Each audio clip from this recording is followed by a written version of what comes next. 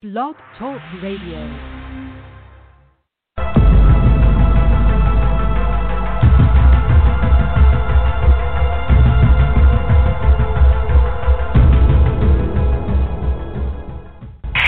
a country barreling towards a crucial election while facing a pandemic, a liar-in-chief, fake news, and murder hornets, this is the last 100 days.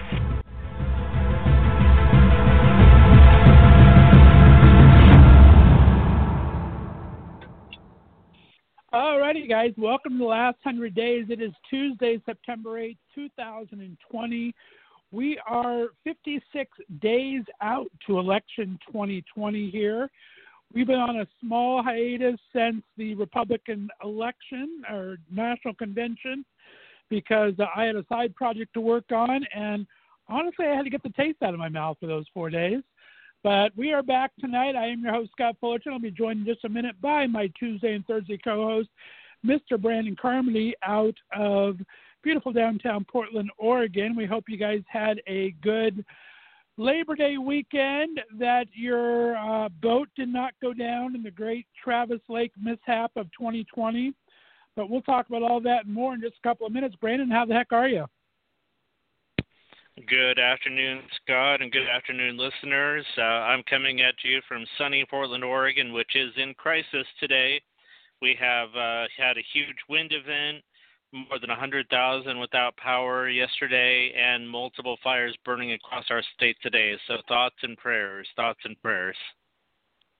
There you go. They're not good at all. It's all over the West Coast. I was talking to all my California friends the other day, and they have a jillion fires going on down there. So, yeah, it's kind of a crazy time. And this is before fire season. California fire season doesn't usually start till the Santa Anas kick in around late September, early November. So going to be a weird one this year. What else is new, right? Welcome to 2020. Well, it's also knocked out my internet, so I apologize. I'm not as prepared as I'd like to be, but if we can throw topics and stories, I've got some things pulled up, but I just don't have my usual 3 screens full of things in front of me because I've got no internet. Well, there's so much happening these days. Now that the campaign is in full swing, I don't think we will ever run out of topics. That's for damn sure. As I said, we've been off the air since the Republican convention pretty much finished with Trump's big super spreader event on the South Lawn of the White House there. So I honestly had to get the taste out of my mouth there. It was an ugly 4 days, and now we're in full swing. So what do you think about campaign 2020? So the negativity of the two sides is increasing. Obviously, the president, the incumbent, is the one being negative and making the entire environment toxic. I just want to say that from my observations on the news reports that I'm seeing, Joe Biden and Kamala Harris, the Biden-Harris ticket as a whole, seems to be holding a steady, solid line. There are some states that are in play, which we're going to talk about today, but I think that their overall presentation and messaging has been pretty solid, aside from the constant messaging that I'm getting from my GOP operatives, which are trying to say that Kamala Harris wants war, wants conflict in the streets, but we can talk about that. She said something on Stephen Colbert is what prompted their ire. I did not hear that. What did she say? So Colbert was asking her about the protest and whether the Black Lives Matter, movement and the protest that's happening in the streets in different cities is having any effect as far as policing policies and whether they're getting the messaging across. And she said it's having a tremendous effect and that people need to keep it up and keep up that pressure. And next thing you know, the heads exploded on Fox News, and the far right is basically saying that she wants war in the streets. She's with the rioters. It's like that's not what no one on any side has really approved of the violence. However, you do have an incumbent president who refuses to talk it down. Even the Kyle Rittenhouse situation, he's not spoken out about Kyle Rittenhouse even on trial for double murder. No, I mean all he's doing is fanning the flames. That's what he's been doing all along. And as we've talked about on here before, it's like he keeps preaching this is going to be Joe Biden's America when we're living in Donald Trump's America right now. And he tries to spin his way out of it, but it's just for the thinking person out there, you have to realize, hey, this is happening now. This is not happening after Joe Biden's elected. So he has done more. In fact, I think I read today from, of all places, his Homeland Security Department, that premise are going to remain the most persistent and lethal threat in the United States through 2021.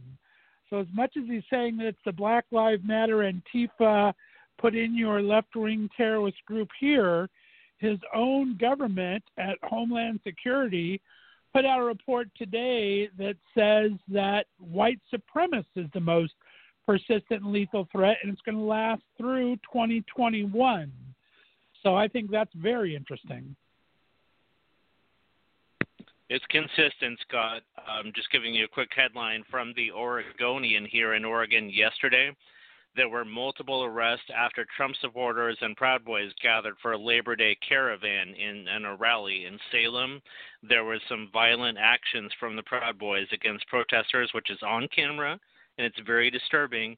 And please note that many of the Proud Boy members that are pictured in the news footage and photographs are heavily armed with AR-15s. So the potential for someone to either intentionally or accidentally fire off a few rounds the tension is right there.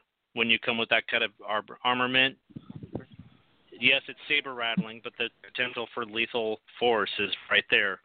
We've already seen it. We've had two killings in Portland. Yeah, let's get into that a bit. I mean, Portland was in the news again last week for the killing. It was a week ago Saturday that the Trump supporters were having their own rally of support for him. And it's just ironic to me, after accusing Antifa and everything and all of their tactics, that they came armed with paint guns and spray or some kind of a biological something or other to these quote-unquote peaceful protests for Trump, I guess. And one of their own, I guess, someone that was one of the Proud Boys or part of, I forget what the organization was called, was killed by a guy that has now been killed by police. What do you know about that? So these are very disturbing events. Just to give the folks a play-by-play. So I saw the caravan of the Trump trucks, as I call them. They were a bunch of large trucks with the Trump 2020 banners, 600 deep in this caravan. They started at Clackamas Town Center, and they rolled through my town. I did not know it was coming. I was actually out on a walk, and all of a sudden I had helicopters following me, and I thought, what the hell? Is this Goodfellas? Like, what's going on, right? Then I realized that it was for the Trump caravan. So I saw them at the start. They were not even supposed to go through downtown Portland, but there were several that broke away from that planned route that was escorted by police and made it through downtown. And there is clear video of people from those trucks shooting paintballs and mace and things at the crowd. But later that night, there was a brief altercation, which was captured by the New York Times. A reporter from the New York Times is the one that actually got the video, and it's crazy. It literally shows in a split second a member of the Proud Boys and a member of he's unconfirmed, the organization he was with. The Proud Boy pulled some type of bear mace, and then within seconds of macing the attacker shot him twice in the chest. And then the days following that shooting, the shooter became known on social media. He actually gave an interview to Vice News and said, "I am the shooter. I acted in self-defense." And then later that night, I believe this was last Thursday, law enforcement, while making an attempted arrest of that suspect, shot and killed the suspect, which just ups the ante of the strangeness, the urgency of the whole matter. Also, we won't get to see him face justice or hear his side of the argument because he is dead. So there's a lot of controversy surrounding how it went down with the police killing the shooter. But that's where we are. Trump supporters came back to Oregon again yesterday, and they're all emboldened by these recent events, Scott. Well, yeah, the whole thing was very interesting. I mean, I understand how it got out of control there, but I saw that he did that interview on Vice. Full things that brings to mind. It's like, well, one, how did that? If this guy is admitting to being the shooter, you would think he would turn himself in afterwards. He wouldn't be trying to do an altercation with police. And you'd think he would surrender quietly to the police. Or I don't understand where it got to the point where he was shot. Do we know that he was? Where did they find him at? And do we know how he was shot? Did he have any a rifle on him or anything, or any kind of firearms on him, or how did the shooting take place? Do we know any of that part so far? We do not, and it was not any of the Portland agencies. It was local police in Lacey, Washington, not even in Oregon, that went in to make the arrest and the circumstances of that. But one thing I do want to say about conspiracy theories, and again, I've told you guys before that I have GOP operatives that are blowing up my phone, practically screaming at me, saying, their point of view of what we need to be saying on air. And the messaging that they're hitting me with is that it was an Antifa-linked Portland shooter that appeared to target the victim. And by the way, I'm not just making that up. I'm reading from the New York Post. The article is literally came out on my birthday on September the 5th. Antifa-linked Portland shooter appeared to target the victim. So in the photo that the New York Post is running with, it has Jay Danielson on the left, who was the victim who was killed in that first Portland shooting. And then it has a photo on the far right of Michael Roanhall, who they even accused that there might have even been a spotter pointing out the victim to the shooter. So it's still all under investigation, but even the impression right there for those watching the media, if you're a member of the Proud Boys, if you're part of that far right and you believe that ideology, just a few images out there implying that this was an assassination, basically, a pointed killing, that's just going to increase the possibility for retaliation. If you ever saw that movie with Robert De Niro, they put one of ours in the hospital, you would put one of theirs in the morgue. I mean, I'm afraid, Scott, this could literally go so many directions, man. Right, and I think he either did say in that Vice interview or his sister or something said something about him being at least sympathetic to Antifa, if not an outright member of Antifa, so I'm not sure exactly where that came down in the end, but thought it was very, very interesting, though, if the guy is doing basically a admission on camera and does not turn himself in right away and is suddenly killed by police. So something went wrong there somewhere. Either he was regretting admitting to it or didn't think he should get charged for it, or the police just came in and did something they really shouldn't have done. I don't know. It's very, very strange to me. I don't understand how it all came down. If a guy admits to it, how he is all of a sudden killed by police if he's saying, I did it. Very unusual. Very, very unusual. And as you said, it's going to bring up. Do we know what the protesters are officially protesting anymore after 100 days? Do they have a manifesto or something? Or what are they? Huh? I'm so glad you brought that up, because there are. So for the folks that are not in Oregon, just to let you know, this is no longer a nightly protest down at the Justice Center. We almost wish that it was, because if it was a nightly protest down at the Justice Center, then you would have very limited impacts to residential areas, because for those of you that know the layout of downtown Portland, there's not much for residences around the Justice Center. But in the weeks since this has gone off the rails, they have expanded their reach to target police stations on like Alberta Street and in parts of northeast Portland. And this is literally meaning that there's conflict in the streets in residential areas. Residents are going on the news and saying that they can smell tear gas in their living rooms. I mean, that's how much off the rails this whole situation is becoming. So to answer your question, No, I don't think that the messaging is being heard or received when you have a community just languishing like that, saying, please stop the violence, please stop the nightly attempts to burn down these police stations. Someone has hijacked the movement, Scott.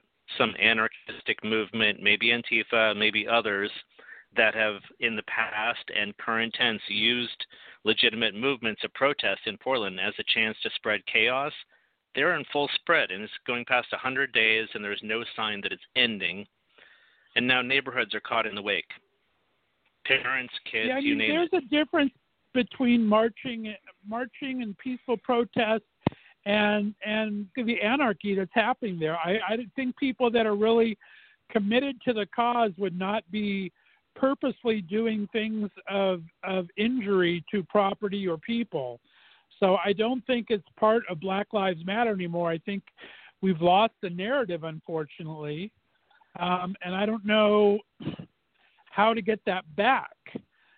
It's kind of the genie's out of the bottle. How do you pull back on that now? Is there a march against the march?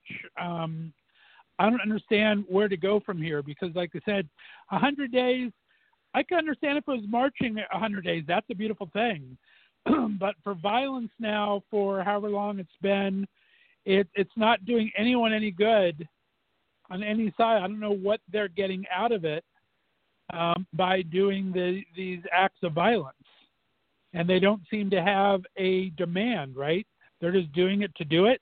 They're not saying anything. They're not talking to police or news or any outlets with a list of demands. They're just basically going on a rampage every night, right?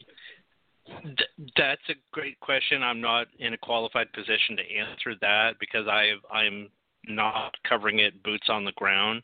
But one thing that I can tell you is that both sides appear to share a disdain for Portland Mayor Ted Wheeler and our Governor Kate Brown. And there is some real controversy there over how both of those public figures have handled it.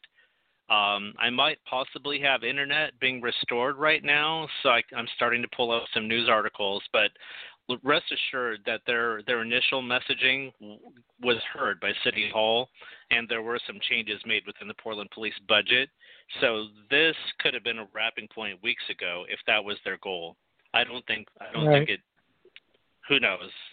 Who knows? It's such an ongoing saga, and at this point, if the violence continues, I wouldn't be surprised in the slightest if the president doesn't invoke some type of executive action, possibly martial law, and that Chad Wolf, that has been such a controversial figure of what's happening in Portland, feels that we're out of control. And he's not exactly wrong, Scott. Things are pretty off the rails here. This is frightening. Community is here.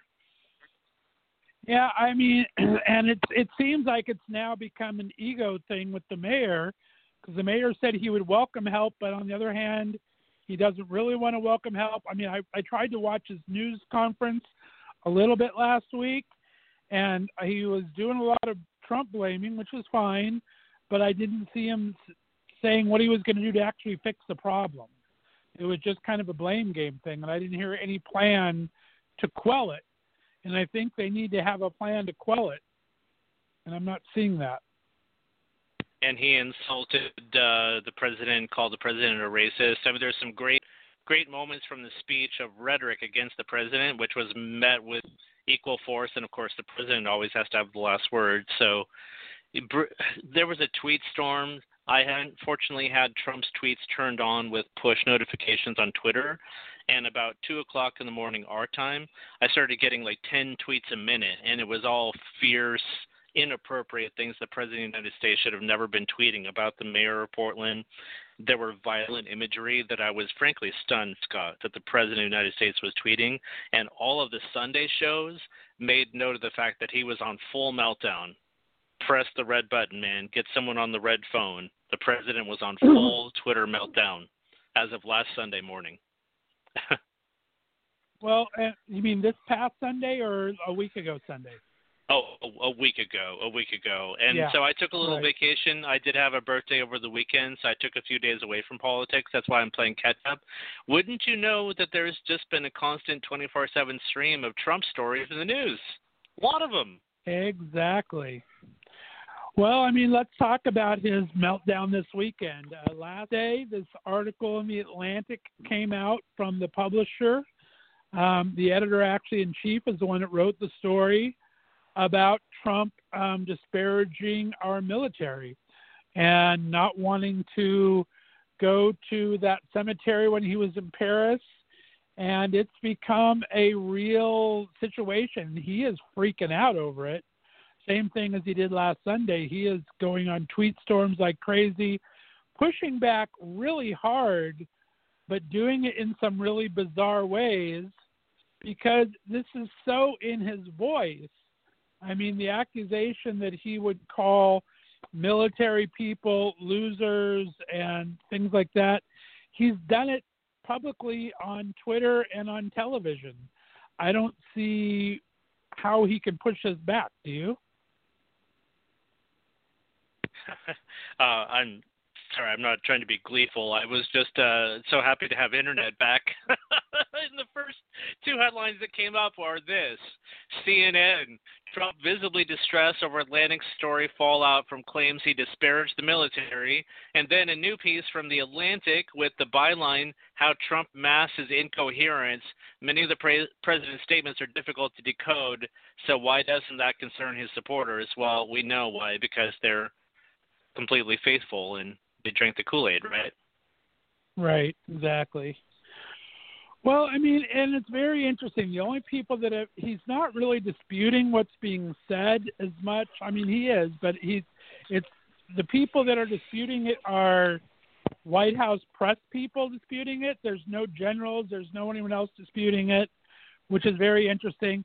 He said something really funny when he was going to or from one of his campaign events, and he's saying, I was so upset I called Melania and said, I came here planning to go to the cemetery, and they're not letting me go because of weather, and I'm really upset about it. Well, he's saying the story, but he forgets that Melania was there with him. They show pictures of Melania there with him on the trip. She would know what was going on. He has no need to call Melania. So obviously that was baloney. It's just he digs himself into these holes that is just so hilarious that people keep his supporters believe every word of it. But he's obviously lying through his teeth. More than 23,000, I believe, is where we're at with the current counting from the Washington Post. We have some breaking Trump news, by the way, Scott. What is that? I'm getting multiple push alerts. The first one that popped up here is CNN. It says that the Justice Department wants to defend Trump in the E. Jean Carroll defamation lawsuit. Oh, boy. So that just reeks of William Barr right there, doesn't it? I mean, that should not be the Justice Department matter. That's really a civil matter of her allegations of sexual impropriety on the part of the president. That's really a civil matter. So the Justice Department wants to take the lead on that. I don't think that smells right. No, I mean, the Justice Department is not the president's lawyer. It's the people's lawyer. So what case is this? I'm not familiar with the case. It's one of the girls that accused him of rape, or who is this? Yeah. So we'd have to dig into the weeds here. Let me just see. But she is, I believe she's the one that accused him of making a bad move against her in a Bergdorf's dressing room back in the 1990s. And it's just something that hasn't quite been a page one story for a while, even though her suit against him has been ongoing. Let's see. 4 weeks ago, judge says Trump must face rape accuser's defamation lawsuit. So she is accusing rape, just to be clear. All right. Yeah, sexual assault. Okay. Yes. And it's been a legal battle to keep her case from going forward. And so she just cleared a final hurdle and, with the case. And then finally the Justice Department says that they want to be involved. So she's getting closer to getting some traction and legitimacy in her case against the president, and now the justice is involved. I mean, this should just speak to the sheer corruption of how Trump has gutted and corrupted the Justice Department, you guys. Everyone who's listening who has a law enforcement background and believes that should be a separate and independent branch, it should be sending shudders down your spine right now, shivers. Well, it's a couple of things, too. I mean, I just looked at it real quick when you said something about that the suit is against defamation of what she said to him, supposedly, from an assault he did while he was out of office. This was before he was president. But the Justice Department is saying since she is accusing him of this defamation while he is in president, the Justice Department wants to take it over. But lawyers are saying it could ruin the suit entirely because if they take it for that, the federal government cannot be sued for defamation. So it would stop the entire suit if the Justice Department took it on. So using their logic, they're trying to get it thrown out basically for him, which is not anything that should be able to be happening. You're right. This is absolutely kangaroo court time. I can't believe this is happening. Very crazy. It's the same kangaroo administration that we saw through the 4 days of the Republican National Convention. The reason that we all needed to use whiteout and Lysol and wash our mouths out with spray was that event was just so repulsive and so gargle-worthy. They are on message with their own message, man, except for the fact that when this news cycle gets away from the president and the polls start showing Biden pulling ahead in key swing states, they're in free fall panic because they know they're close to losing power. We haven't forgotten about the U.S. postal scandal and how DeJoy. Now Trump came out and said that he welcomes an investigation against DeJoy, even though he's one arm away from the president, right? What if he were to flip on the president? Have you thought about what if that man were to flip and say what he knows, like Cohen and the others? Well, this is a whole separate thing, too, that makes it kind of interesting that Trump – and Trump is known for turning his back on people once they get in trouble, right? He is not loyal. He demands loyalty pledges from everybody, but he is the most disloyal people to work for him that I've ever seen.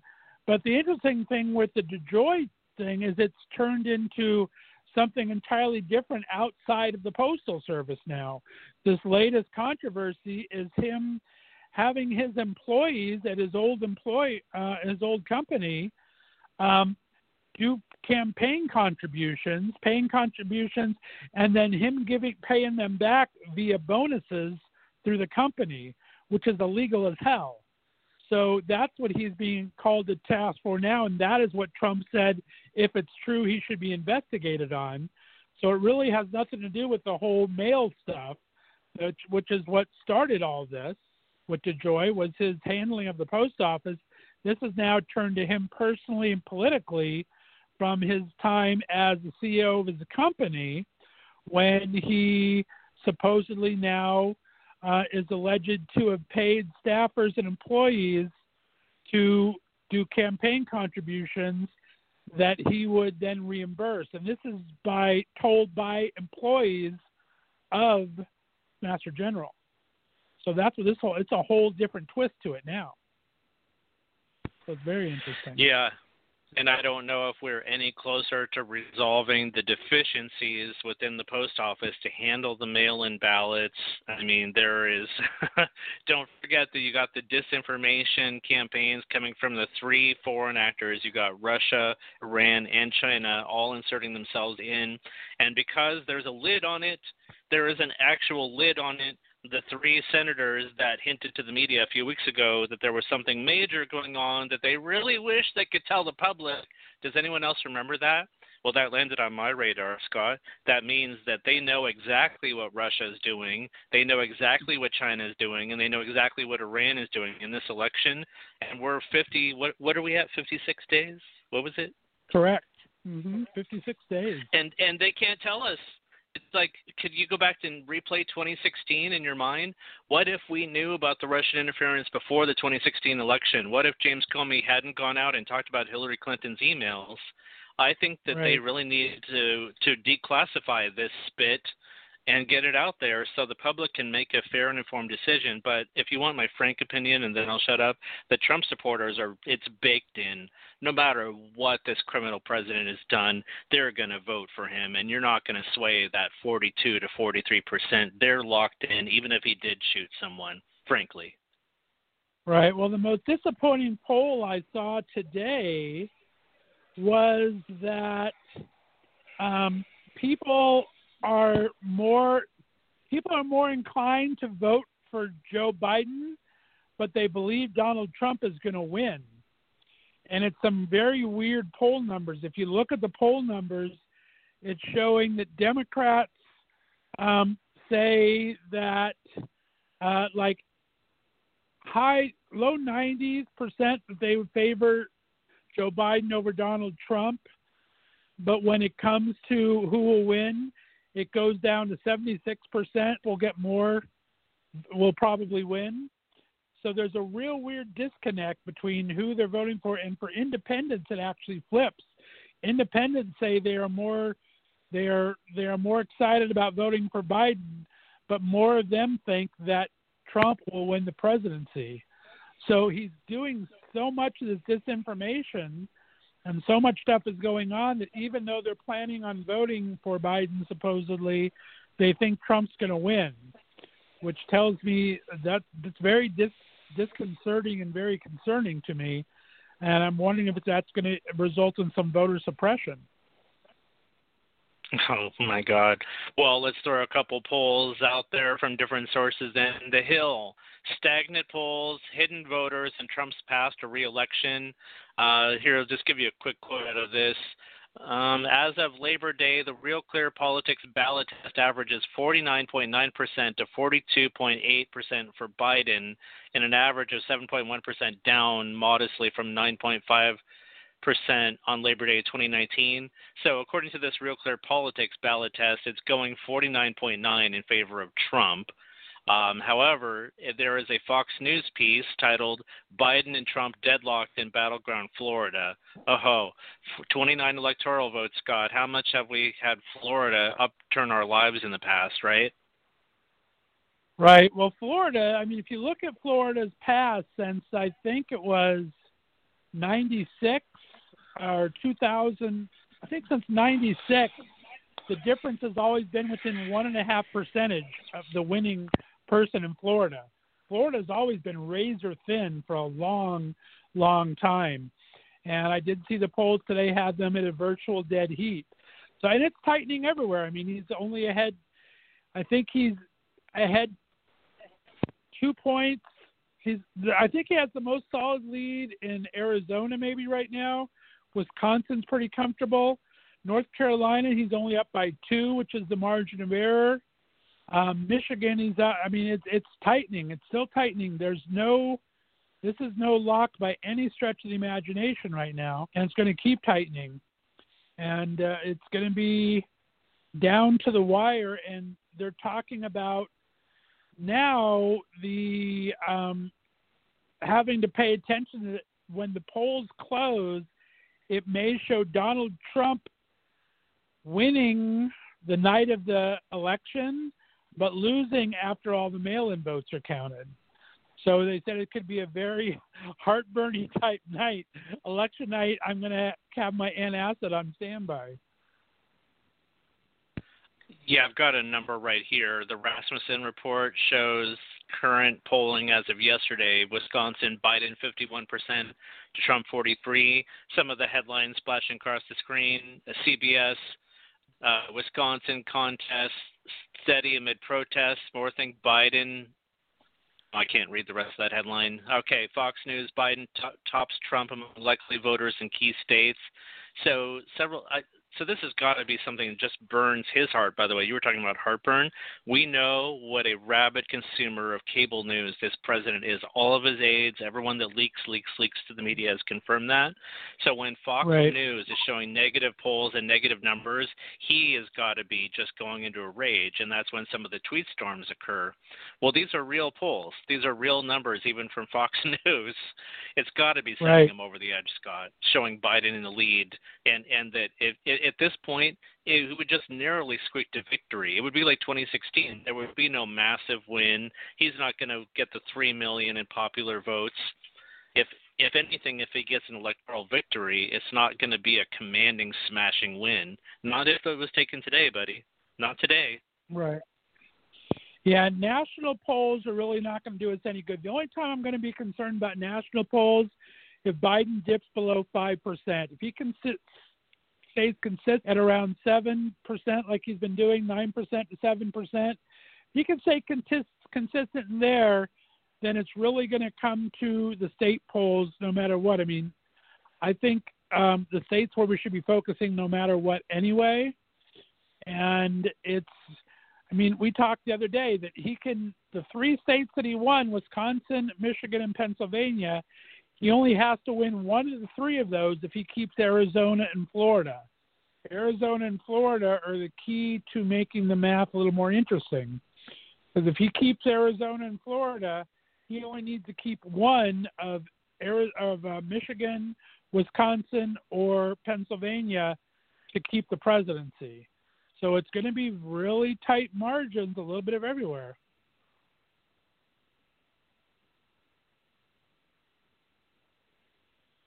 I feel like I lost you. Oh, wait, how about there? Can you hear me there? There you go. Yep. You hit your mute button. One thing I want to note about Kenosha, a lot of the pundits pointed this out that are on the ground in Kenosha, that are taking the pulse of voters after both candidates visited Kenosha last week. They said it couldn't have been a starker contrast if you tried. The president refused to meet with the family of Jacob Blake. The president, was pretty much guarded and took a very fiery tone, whereas Biden did basically a town hall, met with community members, met with the family of Jacob Blake. And so the people that are reporting back to the pundits said they got a much more favorable view of Biden, who is not even the current sitting president, for meeting with the family of the victim and for taking the community's pulse and doing a town hall, whereas the president basically came through like it was another campaign event. And his article in the Atlantic that you were referencing did not go over well in the community of Kenosha, Wisconsin, from what I'm told. That anti-veteran rhetoric, anything about disparaging those that are the fallen are weak or losers. No, they're heroes, and we acknowledge that. Those of us that are on the right side of history, anyway.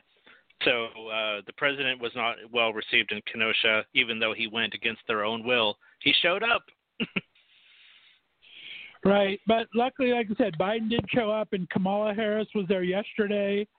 So there seemed to be paying attention. I was very worried for a bit. Originally, Biden was not going to go out and travel until after Labor Day, starting today. Thank God he changed his mind last Wednesday and got out on the trail.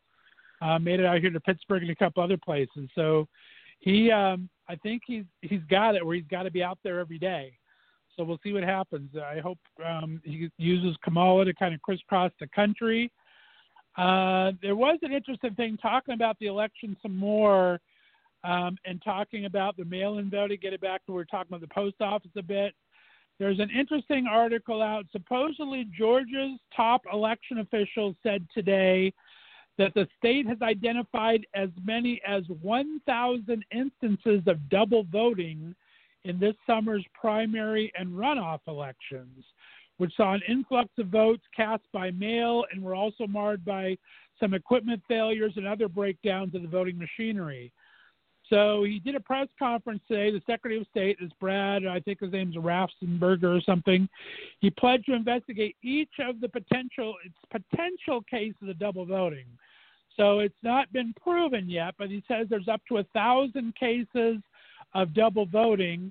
But he does say, though, that while it show up in some election results, none of the results were affected by the potential double vote. So it didn't change the outcome of anything, but I think that's going to feed some fuel to Trump's double voting, which he tried to encourage people in North Carolina to do last week, which is illegal.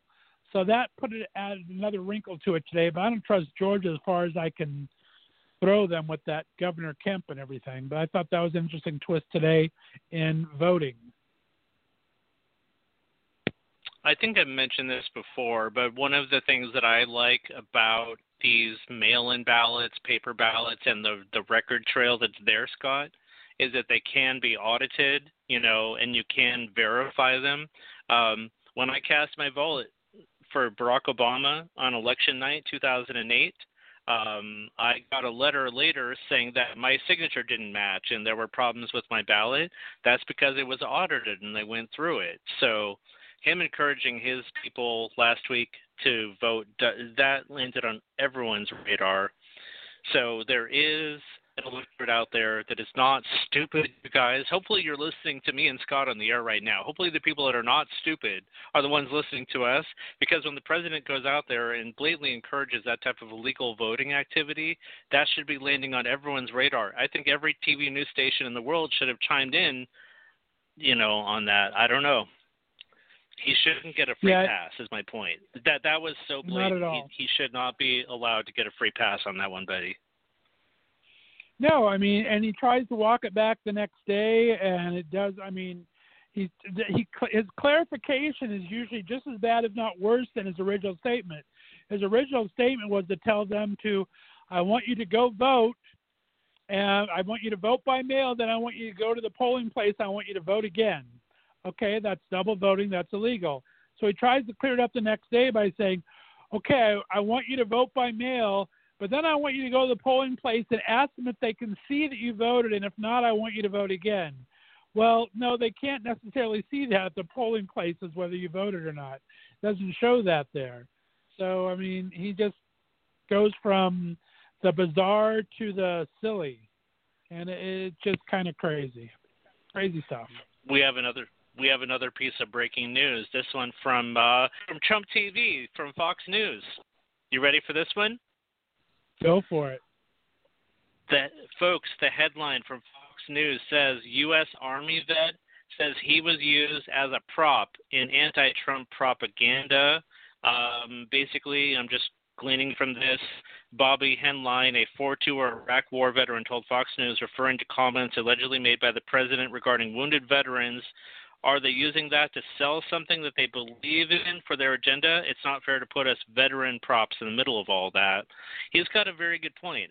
There are legitimate service members, both living and deceased, and wounded warriors that have put themselves in harm's way to protect this country, that the president is basically just treating like another Trump steak or another tie in the background. There's the military class is proper to call out the president and to say that they need to shift tone and get away from this. I don't think it changes anything Donald Trump does personally. So he's slamming the Democrats, though. For what are the Democrats saying? I don't understand. Well, I'm just trying to get a handle on this. Whenever they send out something as a push alert, basically they're referring to The Atlantic publishing the story in which the president's anonymous sources claimed that he'd made disparaging remarks about veterans. So some of the veterans that appeared in these different videos and campaign ads against their will, okay. Let me just see here. They don't want to be a talking point, in all of this propaganda and all this rhetoric. There are real veterans and real heroes involved. And so that's he's not fair saying on both that sides. it's not true. He's saying that's, that he just disagreed with the Democrats using them in their ad, which is true. You should not use someone if you don't get the permission. I agree. I also want to point out that there were several people that were used in an RNC video from a housing project, by the way, which was they were not told they were going to be used in the RNC in any way, and they are not Trump supporters. So that has come out now. That has been confirmed by all news agencies that at least 3 of the people featured in that video for the housing project from the RNC were mortified to find out that that's what their interviews were being used for, and spliced up and cut out. They gave like hour-long interviews, and like 30 seconds were used out of context. So what a mess. What a mess. People are being used as props when there's real life on the line here. No vaccine in sight. Do we have any word on that? Any COVID news? Well, the COVID news is the vaccine will be available the 3 days before the election. So it's going to be very interesting to see if that plays out or not. When did that happen? Okay, fill me in. So Trump did a press conference yesterday and says that, guess what, before the election, we're going to have some very big news about a vaccine, basically saying that a vaccine was coming by the end of October. So that kind of took everyone by surprise and was getting a little blowback. But then we had the head of all these groups that are doing, all these farmer groups that are doing this, put out a letter today saying that they would not do it before it was safe. But one of the leaders today of these 9 people that put out the thing and said it would not deliver forced slaves said, yeah, we're expecting it could be as soon as the end of October for getting our first information. But then after that being said this afternoon, AstraZeneca, which is one of the 9 vaccine makers that issued the statement this morning pledging not to seek FDA approval or emergency author until it was proved safe, had to halt their tests this afternoon because someone is sick and they don't know their suspected serious adverse reaction. They're not saying what it is. So that's very interesting. So it's kind of ping-ponged. In 2 days, it's gone from Trump is saying that we're going to have a virus at the end of the year or the end of October, to all of these drug makers, to 9 drug makers working on the vaccine saying we will not ask for a fast track until we know it's safe, to one of them saying, but we still think that's going to be by the end of October, to now AstraZeneca stopping their trials while they investigate this one person that's sick for an unknown reason that's in their trial. So it's really convoluted right now. It's going to be very interesting to see what happens. But we could see a vaccine by the end of October. Oh, man, you were absolutely right. So I love searching for, all I searched for was vaccine, and then I hit news on Google. Listen to this unfavorable one. Chicago Tribune, AstraZeneca puts COVID-19 vaccine trials on hold after recipients potentially unexplained illness. And then literally my favorite, Newsweek, is really just putting the body slam on Trump. Trump's warp speed COVID vaccine plan hits snag as AstraZeneca pauses the trial. And apparently they had recruited up to 30,000 back in August. So that's not a good news spin for the president. However, right. We may see another tweet storm and him try to deflect it or downplay it, and then to me, I don't know if you ever read Brave New World, where everyone had to take these Soma pills and Soma drugs. To me, it's like if the Trump supporters if the Soma started to wear off and they started to come to their senses a little bit, and they were watching some of these headlines like, wait, what's that? I'm just picturing the nurses like, here's your dose, take it quickly, like, don't look over there, don't pay any attention to the man behind the curtain. I'm just at the point where I'm having straight up fights, Scott, with earnest defenders of the president that no matter what I say, they're like, but Obama. But it's like, oh, my God. We have a president who's been in office for 3.5 years, that this is his watch. I can't win any discussion because they won't hear facts. It's a lost cause. I've pretty much purged all of those people from my life. So I don't have those that much. Every once in a while, I'll see something, a retweet from a friend, from someone that I know, and I'll go off on someone else. But I don't really have those fights on any of my feeds because I've kind of eliminated all those people. So I don't have that problem anymore. It's a beautiful thing. But I hear you. I hear you. All right. Well, we're starting to wrap it up here. Go ahead. Well, I'll just give you the very last thing from. Okay, well, this is just from my source. My source basically believes that, and this is not even a stab at Bernie Sanders. This is specifically like if we were to get the Biden-Harris presidency, the spin and the right-wing media, and basically what I'm getting hit with my sources, they believe that we want to make everything a socialist society and make it more like Lenin's Russia, that they literally the far right-wingers, the fringe, beyond Alex Jones, even way more paranoid, literally believe that Biden and Harris are literally going to take off the Cobra Commander mask, and it's going to be like Vladimir Lenin, and we're going to be right back in that type of dark, oppressive socialism. We're talking Orwellian stuff. It's just not true. They're smoking. They're straight up smoking, and I'm just so tired of it that they actually believe this BS. That's not what a Biden-Harris presidency is going to be at all, Scott. Not at all. No, and that's why the Florida is closed in so much, because that is the buzzword. Trump is actually ahead by 7 to 9% in Hispanics in Florida, which you think Hispanics are voting for Trump, but these are all Cubans that are resonating with the socialist message because they left socialist Cuba, right? So a lot of these Cubans and Hispanics in Florida are polling towards Trump because they're doubling down on this socialist agenda. I mean, that's all. If you listen to all the ads you see every time he talks about the socialist left and everything because it resonates with this group of voters. So they're going to keep pounding on that, and that's what's got him at 49% tied in Florida. And it's disinformation like that. I mean, if you go listen to anything that Biden says, he says, no, no, no, but they say it anyway because they don't care. They know if they echo it long enough and enough time and say it to the right audience that it's going to gain some traction for him, which it has now in Florida. So it's very sad but true. The last thing that I have for this is that I have to give my GOP source one credit because he has a YouTube link. This is the co-founder. She's the number 2 gal at Black Lives Matter, and there is, in fact, a YouTube video clip of her saying that they are trained Marxists. Okay, all right, take it for what it is, whatever you believe about Marxism, but there is confirmed video of the number 2 person at Black Lives Matter saying that they're all trained Marxists. That is causing right-wing heads to explode. So that's not helpful. Right. Exactly. But trouble is, like I said, it's all about the messaging. Is Black Lives Matter every person that's out protesting, or is Black Lives Matter the organization? What are we talking about?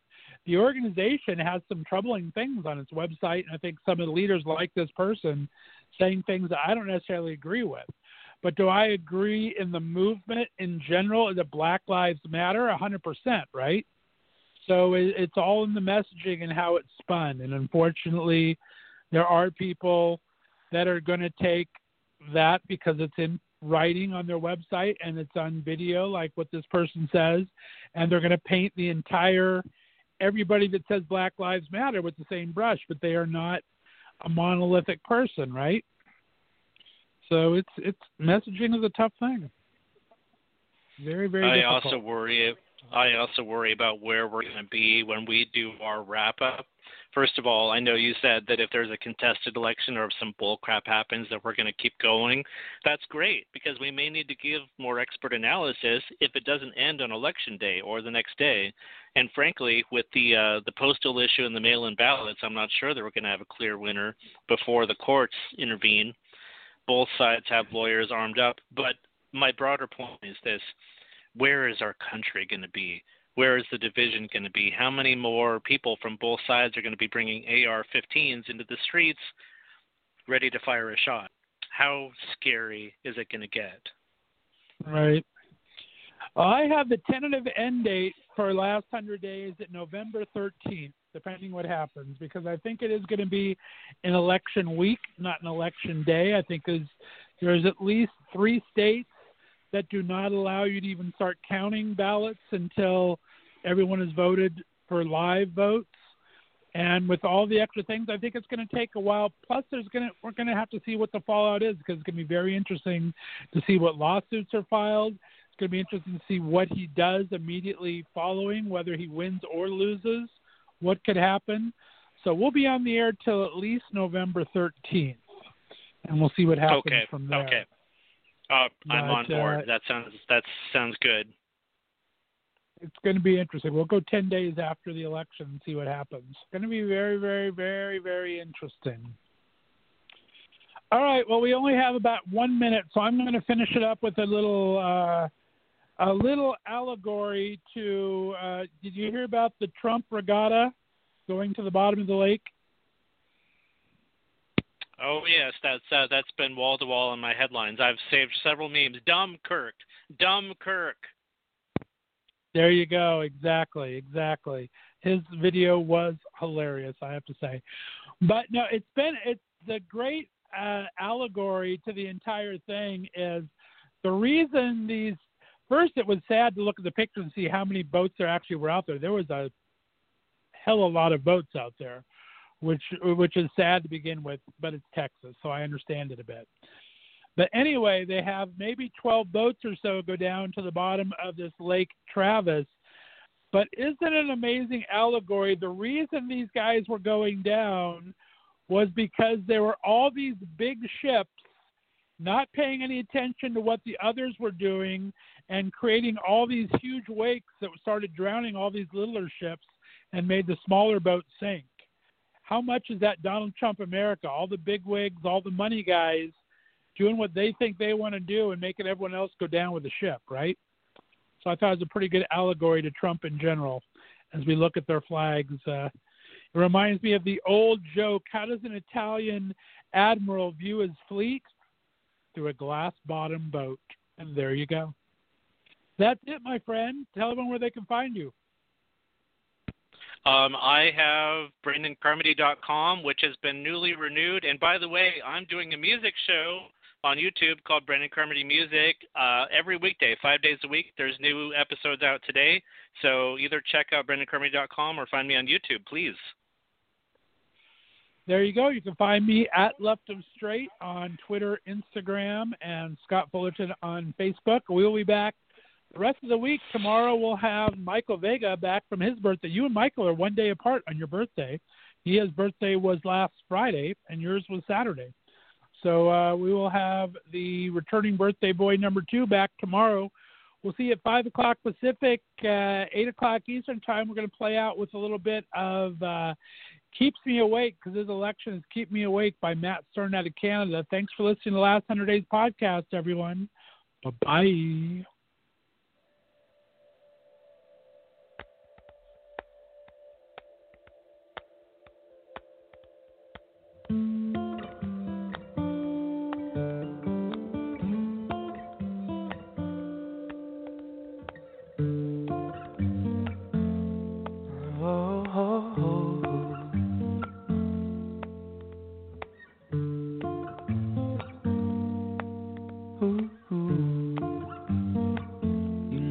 Keeps me awake when I walk in the door. I don't know if I feel safe in this place anymore, in this place anymore. You know you're making me wait. I don't know what it is for. Is it just habit to break all the things we were sure of before? Can't hold on, it's gonna hurt me, but letting go is hard to do. And though we chose to do it purposely, I'm plagued with thoughts of losing you. I love the way that it tastes when we're free to explore. But tell me, could it be fake? Could it be a mistake lying here on the floor? What is at stake? Is it greed to want more? Is it already too late? All these chances we've taken, are we losing control? I can't hold on, it's gonna hurt me, but letting go is hard to do. And though we chose to do it perfectly, I'm plagued with thoughts of losing you. I'm plagued with thoughts of losing you. Would you leave me in the dark or by the light? Either way I won't be the same. Would you keep my secrets far or deep inside? Are you gonna need someone to blame? Are you gonna need someone to blame? Yeah.